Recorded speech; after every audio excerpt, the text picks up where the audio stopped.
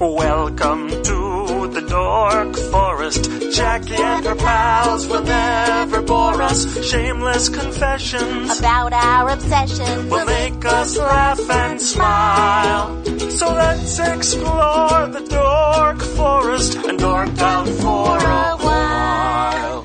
Hello and welcome to the Dork Forest. I was in my hotel room in Tacoma, Washington, and a ranger of the Dork Forest said, "Hey, can I be on?" And I said, "Yeah, if scheduling permits, everyone can be on the Dork Forest." And so she drove from Seattle to Tacoma, and we knocked it out, you guys. You know the websites, JackieCation.com, DorkForest.com, TheDorkForest.com.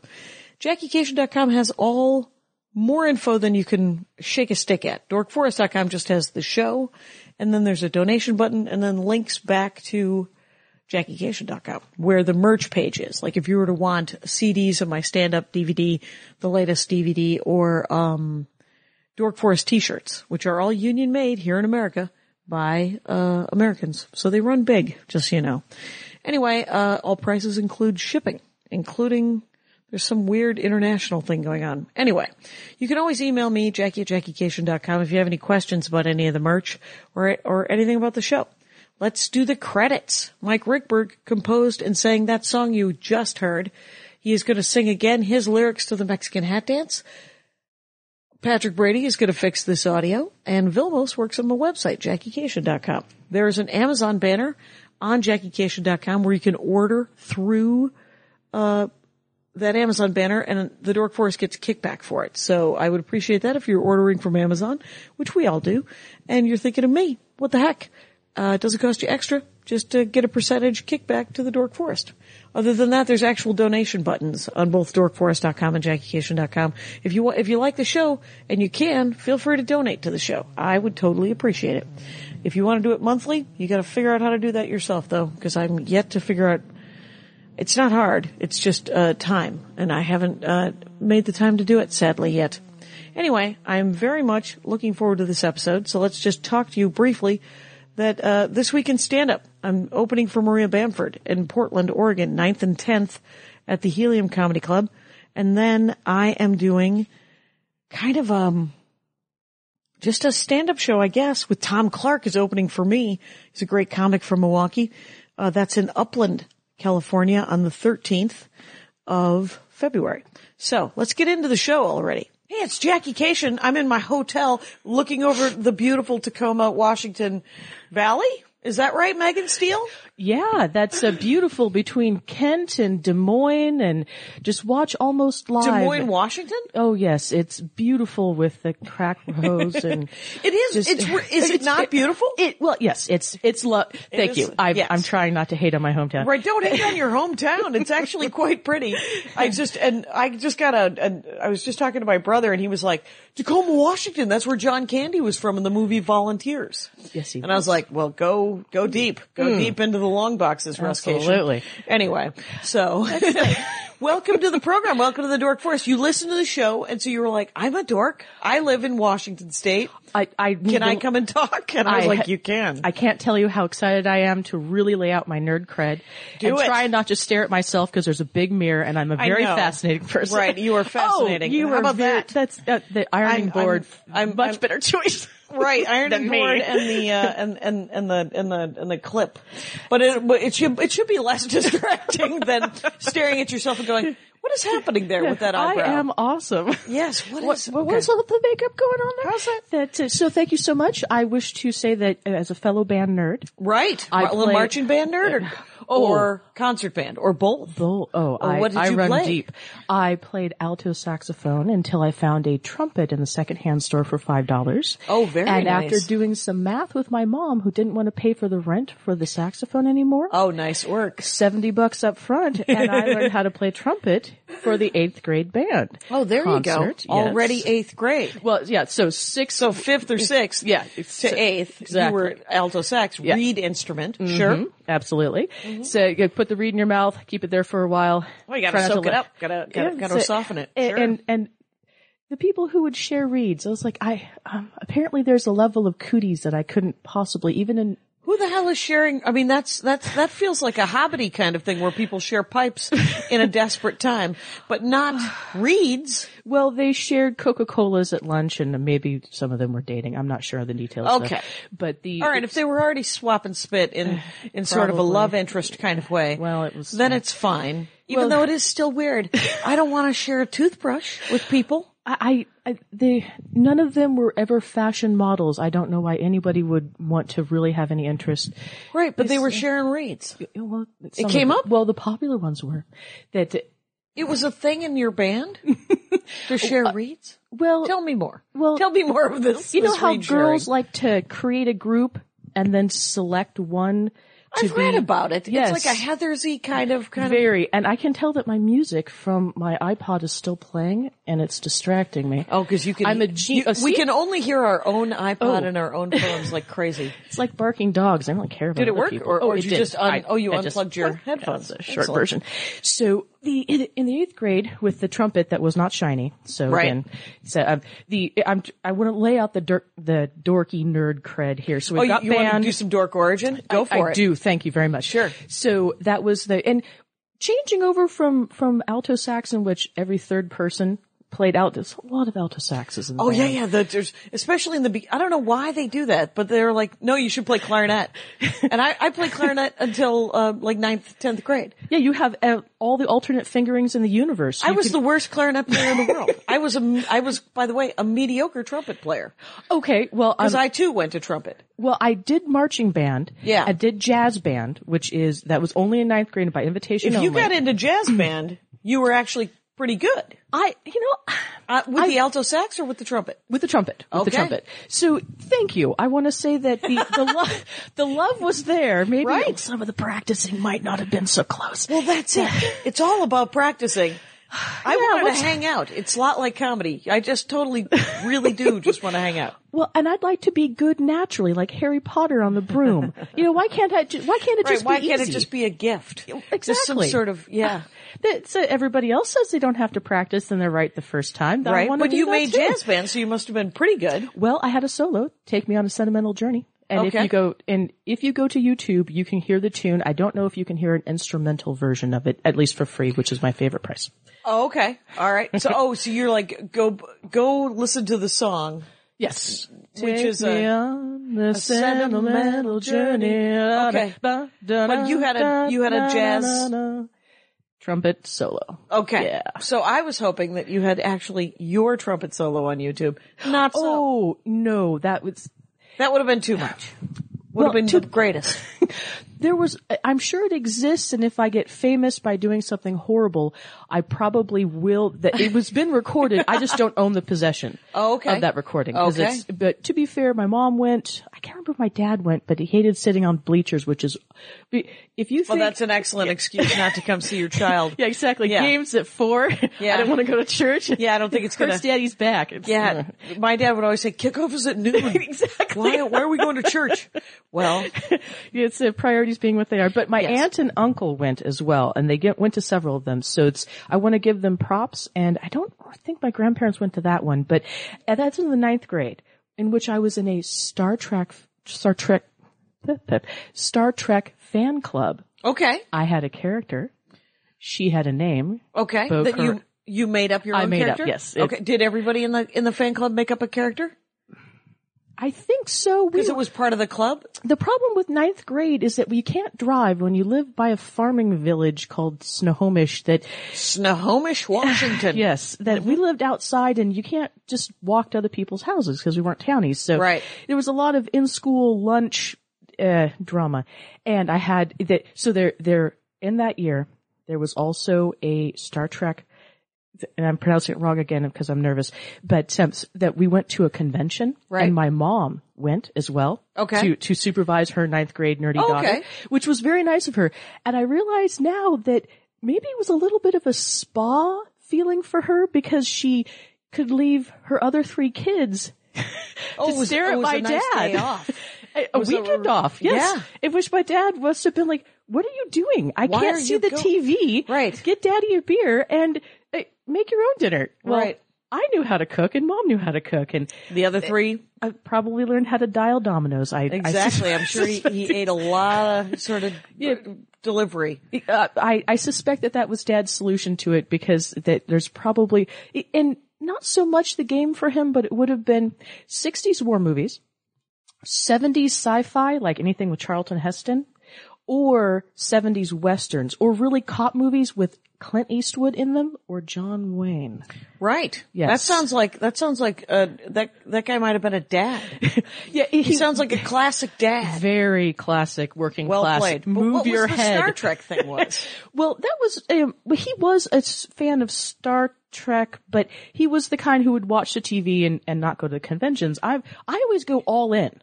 Right. On my nerd out. So we've got the band. We have all the different kinds of bands. Marching band wasn't really great at that. What Star Trek was this original Star Trek that you were watching? We watched both original and... No, the convention. Oh, the convention. Was the club about original Star Trek? Oh, thank you for the level here. No, it was Next Generation. Because, I mean, 9th grade, this was in the 90s for me. Okay, So it's... there you go. And to be fair, remember when Matt Myra said that his dad looked like Jonathan Frakes? Who's Matt Myra? Matt Myra, the comedian. Oh, I thought that was with you. Well, he had talked It could about have been. Is he the comedian that's on Nerdist? Yes, he is. Okay, he came on and talked about James Bond. Yes. Oh, that was hundreds of episodes ago. It's all kind of a blur, but good for you. I listen to them a lot. You listen to them, and sure. And I was like, Matt Myra, that sounds really familiar. I haven't seen. You know what? I think I just saw him last week. Too, oh, really? I did Nerdist. I did at midnight. So he's wandering around. Yes, doing things. And when he said that, and if it wasn't with you, I listened to your podcast next, so it did blend together here. Sure. Kind of like a couple of chocolate kisses all together. But my dad, actually, if you needed like a cultural touchstone, be like Jonathan Frakes, full beard, 6 foot, brunette, didn't talk too much. Yeah, the dad. Okay, so that's kind of what he looked like. Got a visual right there. So, but definitely. you were in the Star Trek club, yes. and then you were in marching band. Yes. And then Future Farmers of America. Sure. And then which is, that's an easy A, I'll tell you that much right there. You just have to acknowledge the fact that I wear things that have to be made at some point from the earth. This is awesome. I mean, the leather bag was made from a cow at some point? Right. A+. So. I didn't know Future Farmers of America was a class. Oh, it is a class. It's a class. And it's a club too. And and you get grades for it? Yeah. All right. It was I know nothing about the future farmers of fucking America. It's just a bunch of fucking farmers, I assume, right? Who want to be future there's farmers. There's a lot of F's. Yeah, there's a lot of F's going on. But what? So that club in the 9th grade, and then in 10th grade marching. No. Talk to me about the future farmers of America. Okay, well. So how many people are in it? What's the class like? You just go to the class and learn about agriculture? Yeah, learn about it. Well, it's Snohomish is a farming town, so there's you guys had a farm? My family had a very small farm. We had chickens and geese and so you would go and talk about the different animals you had, and other people would talk about the plants that they grew, and other people would talk about the different buildings they would build, or the different tractors they would own. Tractors, or if it was a barn, then you might have to talk about that. We actually at one point talked about the difference between a metal barn and a wooden barn, because the sales. Oh, stay with me. Your sales background. What is the difference between a metal barn and a wooden barn? Things burn in a barn. And there's horses. So the sales pitch is that, the new metal barns, that they're not flammable. Okay. The problem is that they're not nearly as structurally sound once whatever's inside is on fire, like straw. And so a wooden barn, you can go in and try and get the horses or whatever else that is, or your cows or whatnot, and try and drag them out terrified. In a metal barn, at least when I was learning this, that it was, the structural integrity was going to fail in a metal barn much, much quicker than in a wooden barn. And it was just going to cook your horses and cows? Well. Or just it was going to collapse onto itself? Collapse faster. Okay. Yes, oh, absolutely. Interesting. Oh, interesting. Yeah, so we learned those types of things. Outside of, also in the 10th grade, I then went to the ROTC, which is Marine Corps, so junior, MCJROTC, Marine Corps Junior Reserve Officer Training Corps. And I have to say, 2 best teachers I had in all of high school. Okay. Both served Vietnam, several tours, men who knew the difference. Both guys? Yeah, both men. Okay. That, unfortunately they both retired, which is a shame, but that in high school in which there can be so much pathetic drama by the grown-ups, that it was particularly cool to work with two people who'd look you right in the eyes and knew the difference. And, the difference between what? The difference between pathetic drama and something that's a personal code of honor or your best work ethic or what you're saying is how they inspired you or something? Yeah, or? how they inspired us to actually be honorable, integrity-filled adults and not just to be talked down to or barked orders at.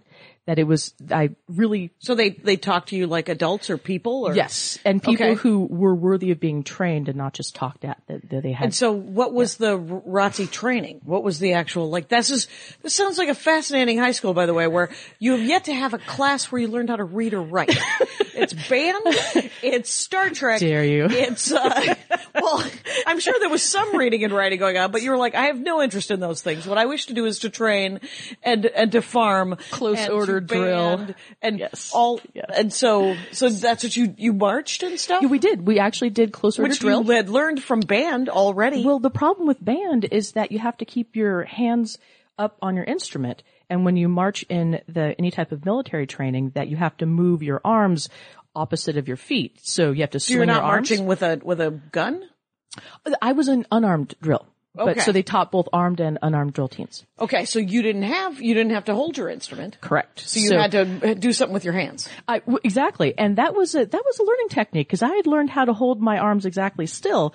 And of course the mockery was immediate. Why? Well, because I wasn't doing it correctly in ROTC. Okay. That I had it was different. Swing your arms. Exactly. Yeah. So it's not that it burns, but it was a memory that it was burned into. It's like sure, you had to retrain the muscles. You got to retrain the muscles. So if I can, but you knew how to guide right going in. I knew left step from right foot. That's absolutely Mm-hmm. about face. So there should have been some celebration of your knowledge. Maybe. I don't know. High school kids oftentimes are not very nice to each other. Right. So it wasn't, they didn't mock you, the other kids mocked you. Correct. The adults didn't. No. Okay. The ROTC trainers. So that actually, and to be fair, both of those men were on my resume until I was 27. So it indicates. As sort of like, references mm-hmm. of, okay, they're like, well, these guys are good guys. You can call them and ask them that I'm not a jackass. Exactly. Right. And impressive. Full bird colonel and a sergeant major. Okay. So, lastly, I was employed. You talk about the work ethic and being in sales, that I started doing the babysitting services at 12. Sure. As opposed to just doing it for free for my mom. Right. And so you charged your mom or you went out? You went out of the home? Oh yeah, I went out of the home. You gotta go out of the home to get any cash. Exactly. Yeah, in the home. I have to save up. There's food and beverages that are being provided as your payment. Yeah, and pick up after your siblings, I'm sure that do something. Housekeeping. I could also do that as a job. Exactly. So worked and started at 15 at a local agricultural store. So it was a wholesale. What cultural? Agricultural. We planted ferns. Okay. So since that time, the employment, and then at 16, I went to go work for an aftermarket automotive shop, which sounds awesome. It doesn't sound awesome. It sounds weird. What does that mean? Aftermarket auto? It's like people rip apart old junk cars and then sell parts? That's what I would think it is. I would wish it was that sexy. It was not. It was basically, like kind of your basic, Shuck's Auto Supply or Al's Auto Supply or, like a privately owned auto supply place, but were they new items that you were selling, or what do you mean aftermarket? Aftermarket is, say that one of us is a mechanic and my alternator dies, and I don't want to go to the dealership and pay full price, so I go to a basic auto parts shop and buy an aftermarket. The alternator and then install it myself. But it has parts, but they're brand new parts. They're new, and some of them are refurbed, so that they've sent back to the factory, so they're not shiny, but they're sold with a warranty. Got it. That's it. Cause I drove 60s automobiles. My first car was a 1968 Cadillac Coupe de Ville. A 68 Coupe de Ville? Yeah. Where did you get that? I bought it from some people that I babysat for. They'd inherited it. It was the sport model. stay with me. Is it a two-seater or a four-seat? Like a sedan or? It was a two-door. Two-door? Yeah, because it was a coupe. The doors were roughly the size of this bed, because it was 68 before the gas it was crisis. Enormous. It was 18 feet 6 inches long. Okay, wow. 472 cubic inch engine. It was the second largest Cadillac ever made. Okay. Functionally, a 16-year-old Maegahn Steele was handed rolling Detroit steel. Sure. And told a tank, essentially. This is, and I quote this, and my father's passed on now, but I know that he would appreciate it. He told me, because he made me buy the car. I had to buy the car for $1,800, buy the insurance, and buy the gas. Okay. Yeah. So that meant that I worked a lot. Yeah. That, and you did that at 16. Yes. Which is like the American dream of I'm getting my own car at 16. Buy. But you also have to, pay for it all. Yes. So that's very, that's hard. Harder. It's expensive when you're making. Super expensive. And you're lucky you weren't a boy. Because then the insurance would have been even greater. Exactly. That, so a 68 Cadillac Coupe de Ville. Yeah. Okay. Yeah. That as my father handed How many me, miles did it have on it, I wonder? Oh, less than 100,000, because it was a retirement car for a great uncle. Okay. And so when he passed, that it was. Because this is in like 94, 92? How did you guess 94? It was exactly 94. Because you had said the 90s with Star Trek, and so I went Next Generation. Yeah. Anyway. So because I was poor, didn't realize how I should be ashamed for driving a used vehicle. A used sort of old vehicle. Giant vehicle, that was for, old people, because nobody drives a Cadillac. I didn't realize I should be ashamed and thought it was awesome. So you weren't? No, I was not at all. That's classic Dork Forest attitude. Well played. Thank you. And I used to roll by the people who would just try and hitch a ride with somebody who lived close by, and be like, oh, well, maybe you should go get a job because you're a dick to me. Nah, it's right. Yeah, it's a return fire on the dictum, Megan. Right. But, so that after a year of getting like 6 miles to the gallon, maybe. Right. Yeah. That, I decided to upgrade to get a 65 Ford pickup truck. Okay. In primer gray. Okay. From one of my dad's friends. Right. It had a smaller engine. It only had 390 cubic inches. Okay. And a 2-barrel carb, so it got like 12 miles to the gallon. There you go. That is amazing. That was big. What year was the Cadillac? 68. And so the truck was 65, so it was even older. Yes. That's weird. You're going back in time. I ended up with like a Studebaker, in the early 2000s, and it was a 57. It was beautiful. Cool. You could you could tap dance on the roof, wouldn't even make a dent. Awesome. So that's kind of the background for me, and I now work in Did you work on it?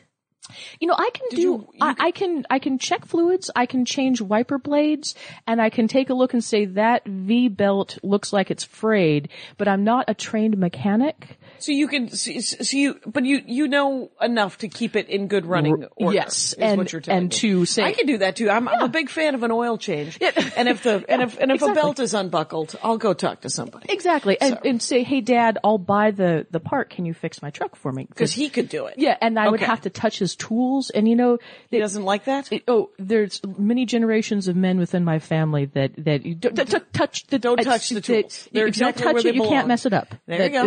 Don't mess nice up Daddy's. Slogan. Yes. Yes, exactly. So in that background, and now I know you're going to be very surprised as a local lifetime Puget Sound. I now work in aerospace. I'll be vague about the rest of that, but. Oh, do you work in aerospace? Do you work with cause Andy has several friends who work at JPL. Yes. And, so you work on spaceships? No. Or do you work on airplanes? I do build aircraft. You help build aircraft? Yes. Okay. Mm-hmm. So, because this area has like an Air Force base. Oh, yes, we have several. Okay. Yeah, because there was the show last night at the Tacoma Comedy Club was, the second show was a military show. So you get in for free if you are in the military. Jackie, give me a high five. I didn't do it. Oh, but you participated in it. So I did participate. Yeah, I was there. They were drunken airmen and soldiers, and they were nice. Hair high and tight, I bet. High and tight. Yep. There was perfectly nice young men and their dates, and perfectly nice young women and their dates. See, exactly. So there you Perfect. go. Lot of people. Yes. Perfectly. I love the club here, by the way. The Tacoma Comedy Club is actually one of the finest clubs in the country. I heard Chris Hardwick say the exact same thing, which I was so excited when you came down. They do it right. They genuinely, they're relatively new, and but they've got it going on. I've never understood there's so much, like, in that, so many people live here and they mock Tacoma openly and they're like, it's kind of a dirtbag town. And I was like, I do not see that. I see, granted, I'm on the 16th floor. So maybe, much like, I don't know, Mexico City is not considered, particularly dirtbaggy when you're sitting in a penthouse. Well, okay. So who knows? I'm with you on that one. But it is very beautiful. The whole state is very gorgeous. So, and I bet it's even prettier at night, which will be a wonderful segue into some pictures I want to show you. Okay, right, because your real dorkdom, as you were telling me, is that there is, and you realize this is an audio program. Oh, absolutely. Well, that's. But what yes, I'm sorry. You told me that you have a dark room in your house. I do. So when did you get into photography?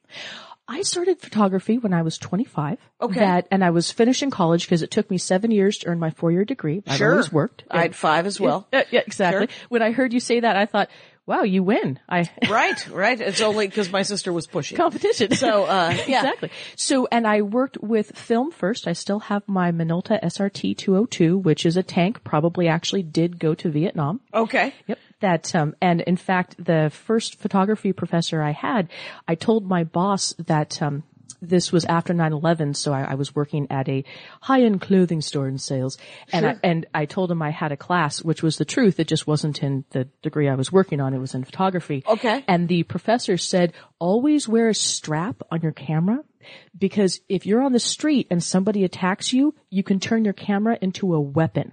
Oh, and beat them to death with it. Yes. Oh, and because because the strap gives you better, like it can be used as a flail. Yeah. Well, yeah. You've got pushing several pounds of metal in a big old camera, and with a strap, it gives you that much more slashing room. Right. You could actually. Okay. Yeah. So I've just put that out there. Even with the newer cameras, that push come to shove, that your camera needs to protect you sometimes. Right. So, I have a tiny camera, but it's waterproof, but it's digital. Oh, perfect. Well, and that's okay. But if I had a strap, I suppose I could. Because it's probably a good 12, 16 ounces. Okay. Yeah. And if I clonk somebody on the head with it, yes. It hurt. It would indeed hurt. Yes. So you took that class, in the 2000s of how to develop film and everything? It was an introductory class on vision. And so the book I just handed you is actually by Answer Yourself, Night Photographs by Matthew Donovan Leonard. Yes. Or Leonard. And to describe it for those who don't get to see it, that he was walking around, I believe it was Atlanta, Georgia, taking pictures, trying to decide if he was going to move or stay.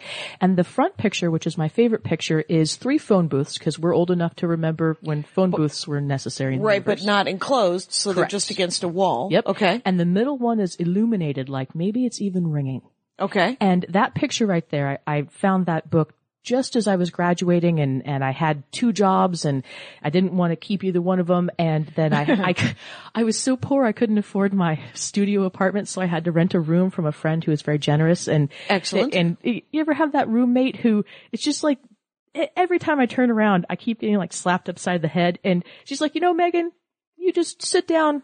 Her name was Barbara. Yep. That just you rent the room from me, and regroup. Yeah, you're going to be fine. You're employed. Yeah. You just finished your degree. You're employable. It'll be fine. Yeah, you're applying. But you need a minute. Exactly. You need a breather. Yeah. And for that, I always kind of keep her in my prayers and think, thank you, Barbara. And well, you should. Yes, because exactly. that is a good egg. When I moved to Los Angeles, my friend Jennifer McLean, had a studio apartment, and she was like, you can live with me, and we'll split the studio. And my privacy was the corner. Like she had there was a curtain that blocked off her room, and there was a bathroom off of it. And then there was like a living room area, and then there was a kitchenette that had a corner that had a little dinette area. Mm-hmm. And the dinette area was where I put my bed. And she found a bed for me. Oh my goodness. And our rent was it was $300 a piece, because it was a $600 a month, studio. Mm-hmm. And we lived together for almost 3 years. And she eventually gave me an OXO set and said, you gotta get out. And I was like, fair enough. 3 years later, you've done, she's like, we're in our 30s. Let's all live alone now until we get married or have partners or whatever. Right. And I said, fair enough. But yeah, I mean, you genuinely have to remember those people in your prayers. Right. They're super supportive. And so at that time that I think the photography, which had been going on for a couple years until that moment, that it was this feeling of that I need to be able to do one thing really well that nobody else can cut me down about. That I need just to sort of go into yourself and find something kind of thing. Yes. That's neat. Because in sales, I can show up and I can do all my work and I can call all my customers, and sometimes that's fine, but this is more creative. Exactly. And it's, so you took a class, you took an introductory class, so it was a vision class. It was. So vision. It wasn't actually like how to do photographers. It's how to recognize and how to compose, composition kind of stuff. Yes, exactly. So that was the first class at the community college. And then I started, and Barbara was right. I was fully employable, got back into aerospace. Things were better in 2005. And I went back to the University of Washington and they have a certificate program for working adults that is equivalent to their fine arts photography degree. So I did that for a year. And there's nothing like trying to build aircraft and then go and build art in the evenings, because you're getting home at like 10:30 at night and at work by 6 a.m, and it was commitment. Sure, but you're in your 20s, so you've got all the energy in the world. Well, thank you. And I'm moving my books aside because I realized that I kind of want to get to some of the photography that I brought to show you. Well, I want to learn how you learned how to develop. Like you have a room in your house. Yes. Uh-huh.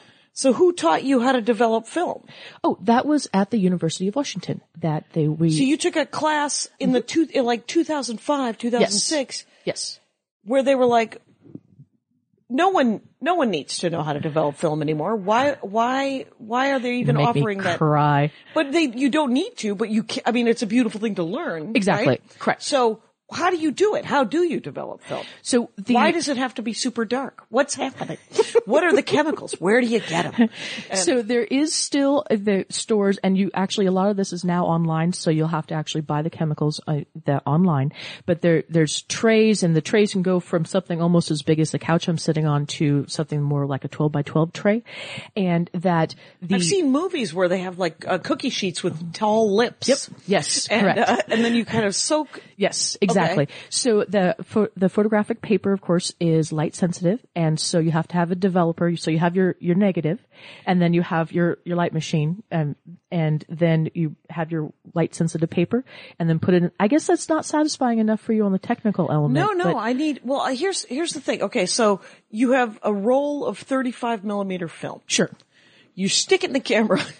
There's an aperture. There's an f-stop. Mm-hmm. You take a picture. Click. Ka-chunk, and then now you have a negative. And a Correct. Negative is what? What is a negative? It's plastic?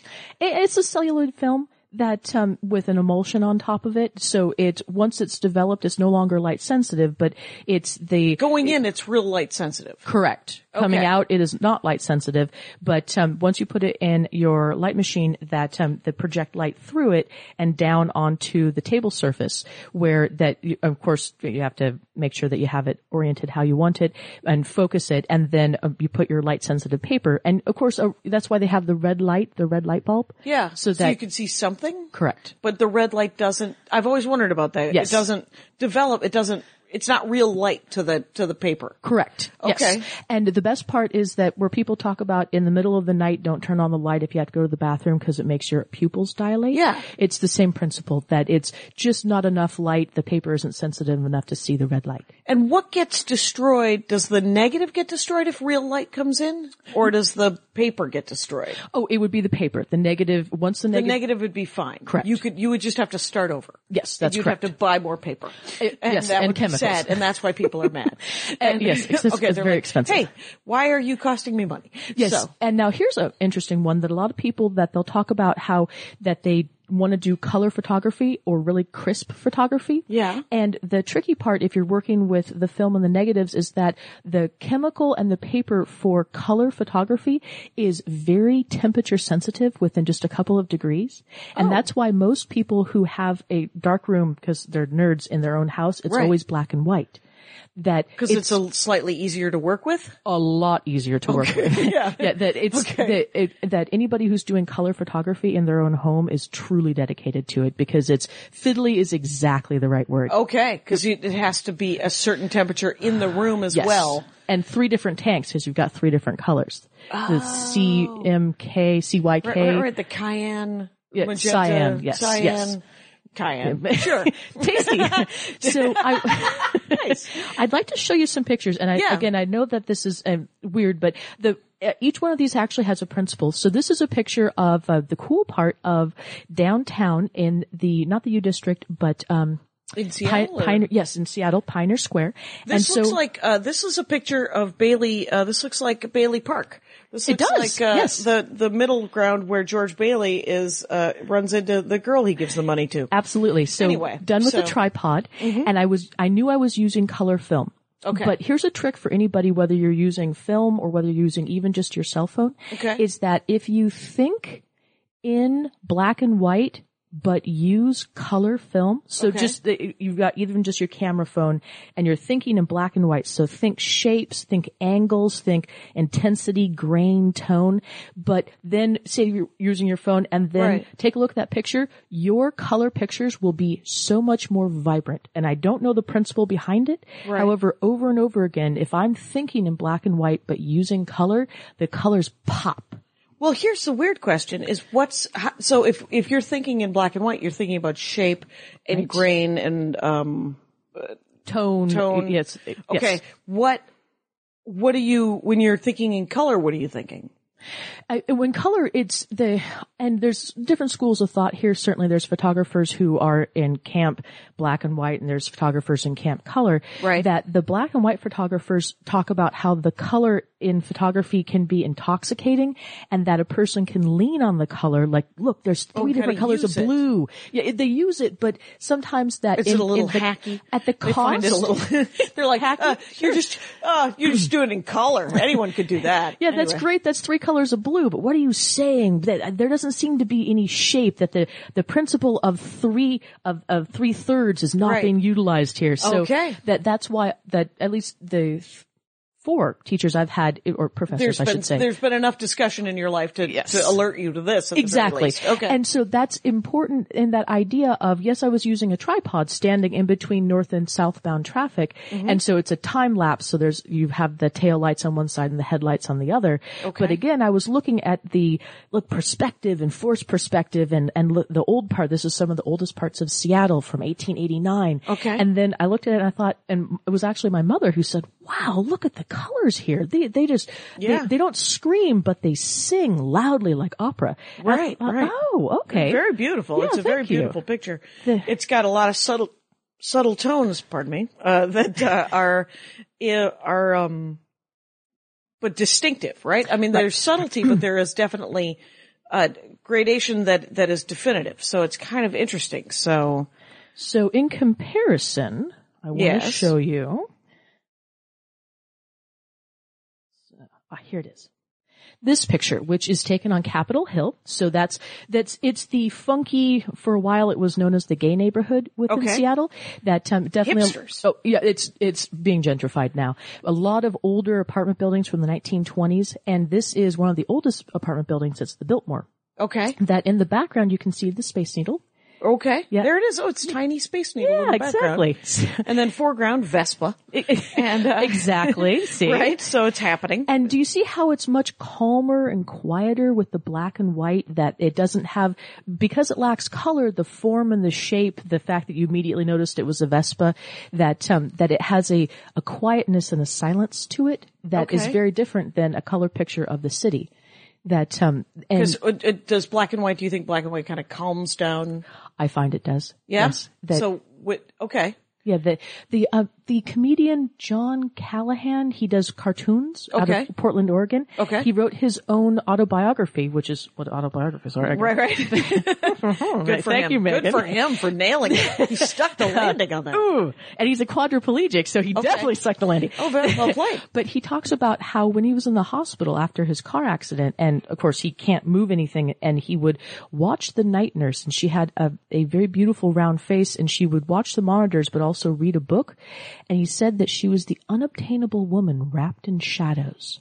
Wow. Yes. And I read that years ago and I thought, I'm putting that in the hip bag and I'm keeping it for life. Right. Yes. It's horrifying, but it's a beautiful image. I mean, you're just like, that's too bad she's unattainable. Okay. Yeah, exactly. And the darkness surrounding her. Right. So, But at least she was having a good time reading a book while she was working. Exactly. Good for her. So what I'd like to show you now is again, early work from my first class. And that these are in black and white again. And this is my dad. So you actually get to see it. Sure. The assignment here was actually that the women in the class for this photography class said, go take a picture of men. Okay. What is men that you try to define sort of masculinity or what manhood is to you? Exactly. You can't use words, use pictures. Show me a man. And of course the male students were told, show me a woman. Oh, interesting. And don't be hateful to be hateful. If you have something to say, say it, yeah, but exactly. try not to go hacky again. Exactly. Again, try not to be a weirdo. Exactly. Don't be a weirdo and don't be trite. Try not to be too trite. But the thing is introductory classes, whether it's writing or photography or any of that stuff, I'm sure I had a writing class one time in college where, it was my first creative writing class and the teacher, famous, Lori Moore, famous, short story writer. Mm-hmm. And she said, you can write whatever you want. But I'm lying because you cannot write about suicide because I'll be awake at night worrying about you. And for the love of God, not the suicide note where it trails off in the end. Because we would handwrite stuff because I went to college in the 12th century. So, and I did not I had a typewriter, but that was not, it was everything was handwritten. Anyway, so that can happen with photography too, where you're like, please don't be a weirdo. Just try to capture something unique is what he was trying to. Exactly. Or your professor, was trying to encourage. Right. And so my dad being a very working class man, that this is a striped workman shirt and Levi's blue jeans and Red Wing work boots, that the picture that, one of them is he's getting some wood from a wood pile because they had a wood burning cook stove in my parents' house. Right. And then the second picture, he's had his shirt rolled up, same shirt of course, and he's leaned, the hood of my car is open and he's leaned like he's listening because he was a mechanic. Right. And so that what's not known is that we're just going to stand next to the car, and I was like, well, don't pose. Make like you're fixing it or something. Right. Look at it. Feel something. Exactly. And he leaned in and then he made eye contact with me with this, hurry up. I don't want something to break and then make me feel obligated to fix it. Right. Then I might have to actually do something. It'd be great if nothing went wrong during this photo opportunity. Hurry up. Daddy wants to go back to watching TV. Or anything. So with my mom. Yeah. That my mom, who she was, my parents were high school sweethearts, and after 31 years of marriage had a terrible divorce. So this is before their divorce. But my mom was an at-home wife and mother and had 4 kids, and that she's leaning out the front door smiling, and she was always a very beautiful person and very aware of her appearance. Mm-hmm. So that this is in her late 40s, and it's weird when people who are always that she always tried to make sure her hair looked pretty and that and she was dressed nice, and she always talked about how she didn't think she looked good in many of her pictures. And so this is one picture in which she's like, see, that's how I see myself when I look in the mirror. I was going to say, she looks like, first of all, she looks like an intelligent, compassionate woman, quite honestly. Exactly. This is a great picture of anyone, quite honestly. Thank you. And, this is cause she's like, oh, hi honey. Mm-hmm. It's kind of like that, but she looks smart and interesting and kind of cool. So. And, well, this is how cool she was. She actually, for a while, that before the divorce, that she was a respite care worker. So foster kids that the foster family, they either needed to take them to in between foster families or? It's more like the foster family needs the kid to go somewhere for a time. I mean, like go to the library for 4 hours or. Oh, okay. Sort of a babysitting kind of thing. Yeah. In the way that you're like, I need a break from this kid who's. Exactly. Great. I'm on board. Right. I'm just going to need a couple of hours, which you actually need with your biological children. So why wouldn't you need that with a kid that you're also raising? And she used to there was one boy that he really liked dogs, and she would take him to the pound and he would pet every single dog methodically. She's like, we got to go. He's like, okay. And he would like rush to the last 4 because it wasn't fair to not pet every dog. That type of stuff. That kid sounds adorable. He was a very sweet boy. That's kids like, that's a kid who knows that everybody should get pet. and choose the dogs, not the cats, because there's more dogs and you can stay at the pound a little bit longer. Right. And the thing about animals, I mean, I don't know if I clearly have a history of mocking people about their pets, but let me just say that they are incredibly healing, obviously, because, I think people invest so much energy into their pets because they're to some extent easier than other people, because animals will just love you back. Oh, and yes. you can cuddle a cat against its will while it wrestles. And granted, not if it has claws, but I mean, I remember and I'm allergic to cats, but I lived with my sister and, one of her, her girlfriend for a while back in the late 80s, early 90s. And I lived with them for a year. And I remember being so sad one day, and they had this cat, and the cat had so much fucking hair that I could barely breathe when I was around it. But I was some sort of drama had occurred. Right. And I was like, just sobbing, and the cat came over and I was like, you are about to become a pillow that I cry into, cat. And the cat made me feel better. Exactly. Because it's, it's just a body, a warm body that you can cry into and hug. And won't tell on you. I mean, the Nope. worst thing you're going to have is a spite poop. Me telling on me. Oh, yeah. Yeah, and actually I got a spite poop from one of my dogs today. I didn't give them a walk first thing in the morning, and when I came back down, it's like, oh, well, okay, message received. Right. You think it was, because of where your dog pooped, that it was a spite poop? Or it was, I really have to go to the bathroom, but I'm just going to go here? It's the I rate better than just being let out into the yard, and you know fair that. enough. There and we you go. only let me into the yard, and it was raining. Yes. And here's your spite poop. Here's your spite poop. What kind of dog do you have? I have 2 Rottweilers. Oh, Rottweilers. Yeah. Those are those little fists of dogs, right? They're like little tough.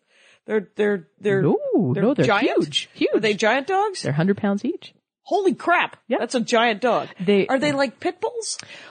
Are they just lumped emotionally with pit bulls? They're lumped emotionally with pit bulls. Because they can be made to be super mean, right? Well, yeah, they're By mean people. By mean people, correct. Right. So they are dogs that are frequently used for service, for the military, for companion animals that they originally they were herding dogs in throughout Western Europe. Okay. Apparently the Roman army, and then the Germans. Like for cows? For cows, yes. Okay. So they're huge and they're very smart. They're known as a very smart, very compassionate dog. Okay. That Dobermans actually were bred out of Rottweilers. So Okay. Dobies are a very new breed. They're only about 120 years old, and they're roughly about 50% Rottweiler, and then they have some Whippet and Terrier in them as well. Okay. So huge, big jowls that both my boys actually sleep with me every single night on my bed. Right. Because they've decided they were bed dogs, and I lost the will to fight them. Right. You're like, I'm going to fight a different battle. I'm cold and you're warm and hairy, and so okay. So you can totally do whatever you need to do. Exactly. And, well, that's cool. What are their names? If I might. Oh, of course. That, I got both of them as adults, and I don't rename cats don't respond, so I rename them all the time. But okay. That the first one is Grizz, like a grizzly bear. Okay. And the second one is Ben, like Gentle Ben. Oh, like Gentle Ben. Mm-hmm. Wow. All right. Both of those are bears, by the way. Exactly. Yes, exactly. So, all right. I was like, I think those are bears. And then I think Grizzly Adams died. Yes, he did, didn't he? Yeah, he was very recently. he was 79, not 69, like everybody else who died this week. Very sad. Moment of silence for Alan Rickman. Oh, Christ. Just killing me. I know. I love Alan Rickman. Anyway, so, cool. Yeah, so one of the things I did want to point out, and that as you can tell from some of these pictures that I have not always been truly gifted in the darkroom. So some of these smudges around the edges. Have you developed all of these? Yes. Did you develop the color one as well? Or? No, the color one I had done in a lab. Okay. And the little ones, I admit, most of these little ones I had done in a lab. That all the bigger pictures, and you can tell because the lab can make truly flat prints, and that my print press is not perfect. So once you make the negative, run the light through it to illuminate the paper, and then run it through the chemical baths, and then you put it in the bathtub to rinse all the chemicals off, and then drip dry it, that it's like wavy because of paper. Oh, so right. then what you do is you put it in a print press, a heated print press, and press it flat. Okay, and dry it. Yeah, well, it should be dry when you do that. Okay. So you drip dry the paper, and it's just kind of waverly and kind of. Oh, and then it's kind of warped. Exactly. And then, so what you have to do is you have to put it on some sort of press to flatten it. Yes. And then do you leave it there, or is it hot enough that you do it quickly and it's supposed to just flatten it? I have the wonderful answer for you. So it is heated, and you heat it up and make it flat, and then you pull it out quickly and put it under 2 sheets I have of glass so it cools flat. Oh, okay. There we go. Oh, good. Yeah. So what are the how many, with a black and white photo, how many chemicals do you need? Oh, or are they different with color versus black and white, or is it? With color versus black and white, yes, there's different chemical baths. That for the, and this is a couple years ago, so when you have pets who shake the door constantly, it's right. You're just like you're going to have to create a buffer before the door.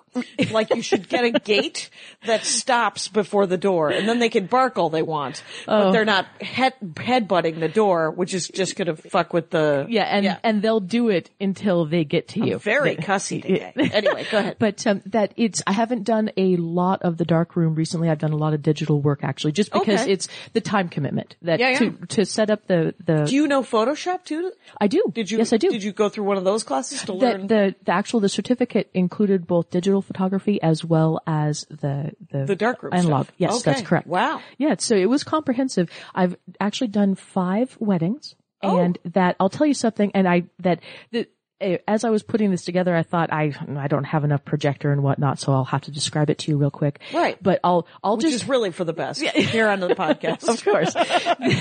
Now, one of the things, thank you. That one of the things that's important is that I've realized that, because it was, the first wedding was for my little sister's best friend who didn't have, she had a beautiful dress and she has a wonderful husband. Kind of the important point. Sure. Yeah. Weird. Yeah, the wedding, not the most important part. Turns out the marriage. Yeah, exactly. Yeah. And so far as, and this was years ago, and that he seemed like a wonderful man who was very good to her and good on you. Yeah. But, I ended up chasing her down. It wasn't like I was being spooky, but I end up chasing a bride down a flight of stairs. Mm-hmm. And so that you have this big flowing dress and several bridesmaids, and the staircase is kind of dark, but she's running down into light with her white dress. Very Beauty and the Beast. It is. Yes. With the bouquet in one hand. Yeah. And that was one of the things that actually was taught in the very first class I ever took, was the concept of go take a self-portrait, no face.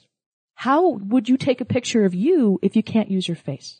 Okay. And so with wedding photography, that's one of the things that I think, okay, well, who has a tattoo? Well, that it's one thing to see that, like the wedding ring, but does somebody have a distinctive piece of jewelry or tattoo? Then I don't have to get their face to get them in the picture. Okay. So pictures of that, one time it was a bridesmaid who had one of those glyph tattoos on the back of her neck. Okay. With short hair. And so she's in the bridesmaid's dress, so cause she's gotta be one of them. Right. But that she had turned away from me, and the bride's looking at me, and I thought, got it, click. Yep. Well, now I got both the bride smiling at the bridesmaid, and you know who she's smiling at. Oh, right. Yes. Oh, that is cool. Yeah, so that idea of, that it doesn't, that's a fascinating way to take pictures of of a wedding to make sure, cause, I mean, there's always that, well, whose shoulder is that? So, or whose arm is that, you know? Yeah, or a lot of the lineup pictures of where you've got bridesmen, groomsmen? We've got dudes in white and black oftentimes. It's beautiful. The words fail me sometimes. But that thank you, that lined up kind of military style, and then the bridesmaids all in the same dress. Okay. And especially if they don't have like different colored hair, or it's kind of militaristic looking, and it kind of looks like everybody's wedding in my mind. Yeah. So by having a picture where I'll combat crawl through a wedding as the ceremonies, try to do it and not be the center of attention. Right, exactly. You're like, why? What's happening? Don't be dramatic, Megan. Yeah. This is not your day.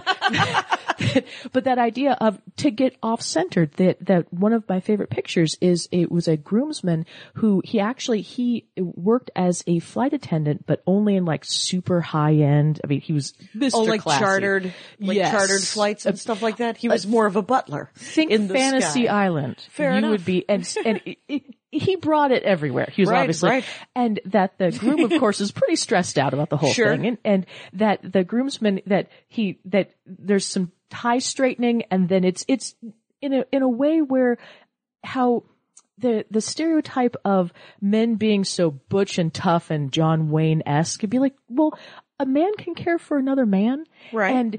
And do it in a way that is not going to immediately initiate somebody using the gay fic. It's that care, that care it's for another just friendship human being. And love. Yes, exactly. Mm-hmm. Or even service might be another word. That idea of that I know you're here. Let me. I wouldn't let you go down the aisle with something askew. And you know that I won't let you do it. I will fix your tie. Exactly. Kind of thing. Exactly. Deep breath. Yeah. I'm going to breathe it's all deeply. Gonna work out. I'll breathe deeply and then you'll breathe deeply too. And this day, it's going to be stressful, but it should also be at least kind of fun. Yeah. So, yes, yeah, exactly like that. If not for you, for someone, for everyone you invited to feed chicken to. And, well, yes. So this is an example, and it was one of my signature pieces. Okay. This is a picture again, it's the Pioneer Square area, and that's one of the, and I should know the name of this building, and it's in the reflection of a pool. So I'm looking down at the street, and there's a pool of water, and then the pool of water is the reflection of one of the the building is upside down. Yes, exactly. Got it. And then on the right-hand side, on the sidewalk, is a sign, which, by the way, spoiler alert, was actually for a Subway sandwich shot. And it says, enter here, and is pointing away from this big landmark icon where people would normally enter in. So it's a street shot, and I had to take it in nanoseconds because a bus was coming and about to splash in. Right. But this is a good example of anybody who looked at it would say, oh, you pulled this print yourself, Maegahn. Because on the white edge margin, there's actually a bite mark of where it was drying and I hung it up. Okay. So also it's a little waverly right here. I probably should run it through the press one more time and try and flatten it a little bit more. And it's not a perfectly pulled print. There's a little spot right here, so I need to Is run pulled through. mean printed? Yes, that I'm the one who not just took the picture to create the negative, but I'm the one who used the dark room and then actually took the piece of paper, illuminated it, put it through the chemical bath. Okay. And as you can tell right here, I need to do a little dusting because it wasn't perfect. There was a little spot. There's a little white spot. Yeah. How did that happen? Well, how can that happen? A mote of dust got in between either on the negative or it got on the paper. And so as the light was illuminated through the negative, that it didn't get the light that it should have. Now, a negative could be any size, right? I mean, it's like a digital print, but if it blows up too big, will it get pixelated? It will. Too? It will get a very soft focused. And actually I have some examples here. Yeah. That, if I can pull through with one hand, that, one of the things that... Talking about photography with Maegahn Steele, by the way, just so you know. She doesn't have an online, you can't see any of her pictures, you guys. You can't follow her. You'd have to meet her in real life. I've never utilized logic in my life. I find it to be quite overrated. So here's another example, and this is a picture, and I did a big series of where I would take a picture of myself, but it's not a portrait. I'm just using myself as a model. Right. And then I would position the tripod for the camera such that part of me was being reflected through a mirror or through glass. Okay. And so this is that you have a profile of me on the left-hand side of the picture and you have almost a full face reflected in the mirror. Okay. So this is actually, I called it The Secret. And right. so it looks like two women are about to whisper to each other. Right. But in fact, there's only one. It is just you. It is you and more you. Exactly. Well done. Thank you. That's a good one. So that, here's another example. Again, where that using a mirror, I think, has been lost in some of the fine arts photography. Okay. In an effort to try and get everything super crisp and that super brightly illuminated and cant the camera. And I think, it's kind of neat the way it's kind of blurry back at you. Yeah. Do you go see a lot of photography exhibits? Do you ever try to, or have you seen? No, I should see more. That it's we should all do all kinds of things, but yes. I was just curious. No, that's perfectly okay. That, in the idea of using oneself as a model. So yes, that's me, but it's not a portrait. Mm-hmm. That the idea of a lot of times that in modern photography I've found is that a person talks about perfectly cropping or perfectly framing. And I think to myself, I don't need all of my face or all of my hand for the image I want to create. That, and in fact, does anybody need to see every pore in my face? I don't think so. No. Because in some cases, I don't want them to see every pore in my face. For the love of God. If I meet somebody, if I'm focusing on how many pores there are on their nose, then either I'm a shallow person or they're a shallow person. And you're not listening to what they're saying out of their face. They're probably talking to you. Right. You're looking a little close. And that the nature of human memory is not and should not always remember every single pore. That's what with the new high def cameras for like TV where they have the newscasters have to like just cake airbrush. the Yeah, the new makeup on. airbrushing of to fill in all the pores and stuff, so Exactly. that they don't look like they're 107 years old. And smile, and suddenly there's a Grand Canyon, which is terrible. That's not really recording the essence of the human being. Right. And right. so it's too much. That it's something that what you can also do is take a mirror and texture it with like Vaseline or lotion or something else. Basically, you're just creating texture on the mirror, and then use that to actually take the picture. It looks like you're having your hair is being wind blown and whatnot. Oh, okay. And so that kind of that idea of the idea that I want to try and say it in the exact right way, that capturing the essence of what is excellent, it doesn't have to be perfect, but it has to be excellent. Right. It shouldn't have to include removing every single hair from my chin. Right. That's not the essence of what I bring to the world. And so with the photography, and here fans, I know this is probably horrible, but I'm going to give you a really good trick here, and you can do it for digital and you can do it for analog. Okay. Take a picture of somebody, especially if it's not super crisp, like they're running by, so it's a good, but it's not a perfect picture. Yep. And I desaturate it in Photoshop. Mm-hmm. That means take most of the color out. So now it's black and white. Then increase the contrast so you have more shadows and more light and less of the mid-tone with the grays. Okay. What it does is it creates that it darkens the eye sockets. Okay. And so it makes your eyes look bigger, and then also carves out your cheekbones so that you have more definition. And it'll actually carve off a second chin, because a lot of people will look down. I like that. Well, and that's completely unfair, especially in weddings when people look down. Well, it creates a second chin that isn't there. Actually there. Exactly. Yeah. So by doing this very simple piece, what it does is it actually defines the face from the neck. Right. And you can do it in the darkroom as well. That I mean, you're not desaturating it, but that you're just increasing the contrast and darkening the image. And it's very flattering. And if which people like. And the thing is people are better looking than they are often photographed. Thank you for saying that. That's something else. And I tell all of my clients, I haven't done any wedding photography. It's really stressful, because if you don't get it right, then there's no do-overs. Everyone's devastated. I prefer to be a second unit photographer and say, I'll give you a significant discount if I can just do it as an event, and then I'll give you the images, I'll correct some of them. Right. And all the posing and all of the kind of standard. You're going to want someone who does it for a living and can nail that every single time. Right. And that's journeyman trade, where you have the right lighting equipment and that you know how to wrangle that you don't have cat wrangling and getting everybody in a row. Cat wrangling.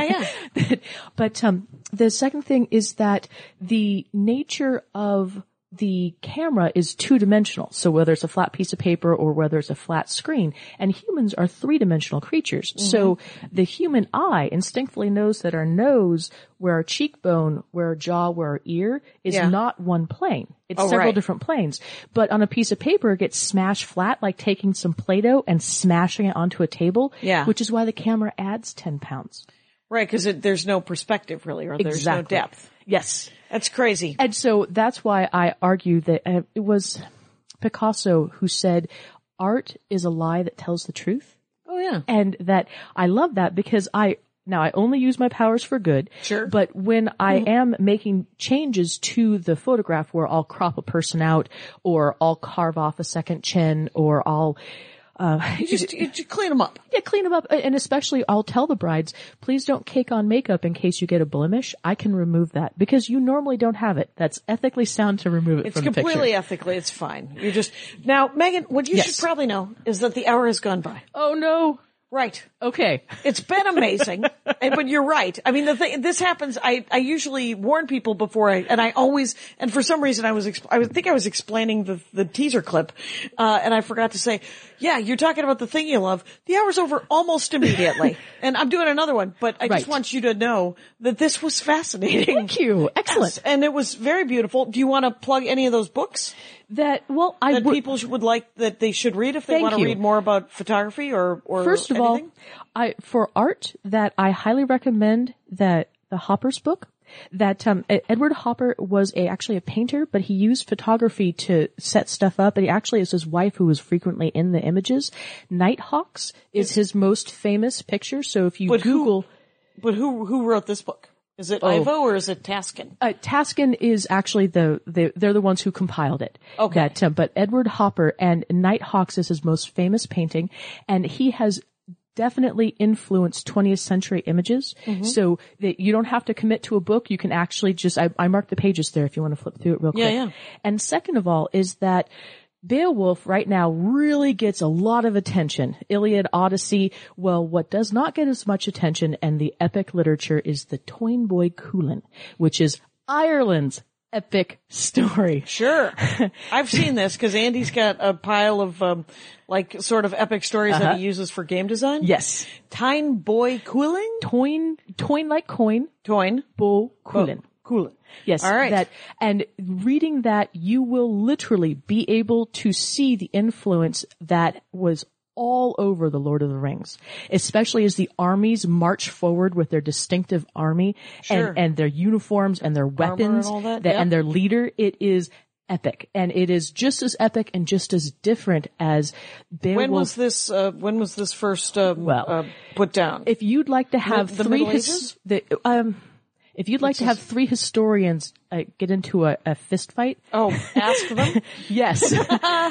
It does Fair enough. It does not have an authoritative written down like Beowulf is actually written down, like that is the copy written. Yeah. The Iliad and the Odyssey that were clearly oral traditions before they were ever written down. Beowulf again was very clearly very different, and one of the main characters in the Toynbee Coolin is a woman named Medivh. Okay. MEDB, though sometimes it's translated as Maeve. Okay. She rocks. Okay. So cool. I do try to be very respectful of this, and finally the last one I'm going to recommend is the artwork of Edvard Klimt. Edvard Klimt, you guys. Yes. Get out there. Yes. Get out there and see Austrian painter. Austrian painter. Okay. Very famous for his works. You can YouTube this stuff. Right, and they all look vaguely recognizable. Yes. Because I've been to many museums and gone, oh, that's cool. But I've seen the name before, but I don't know anything about art. Well, you will not be disappointed, at least in my book. Fair enough. Thank you very much, Jackie. I really appreciate it. You're welcome. And Maegahn Steele, you guys, this was a fascinating episode. Thanks again out there for listening. And you know the rules. Take care of each other. Okay, bye. My hat, my hat, my hat. They're dancing around my hat. My hat, my hat, my hat. Well, what do you think of that? If it looks like a Mexican hat dance and it sounds like a Mexican hat dance, it's most likely a Mexican hat dance. So take off your hat and let's dance. Yay! Oh my God. Why don't we just call that as the end of the show?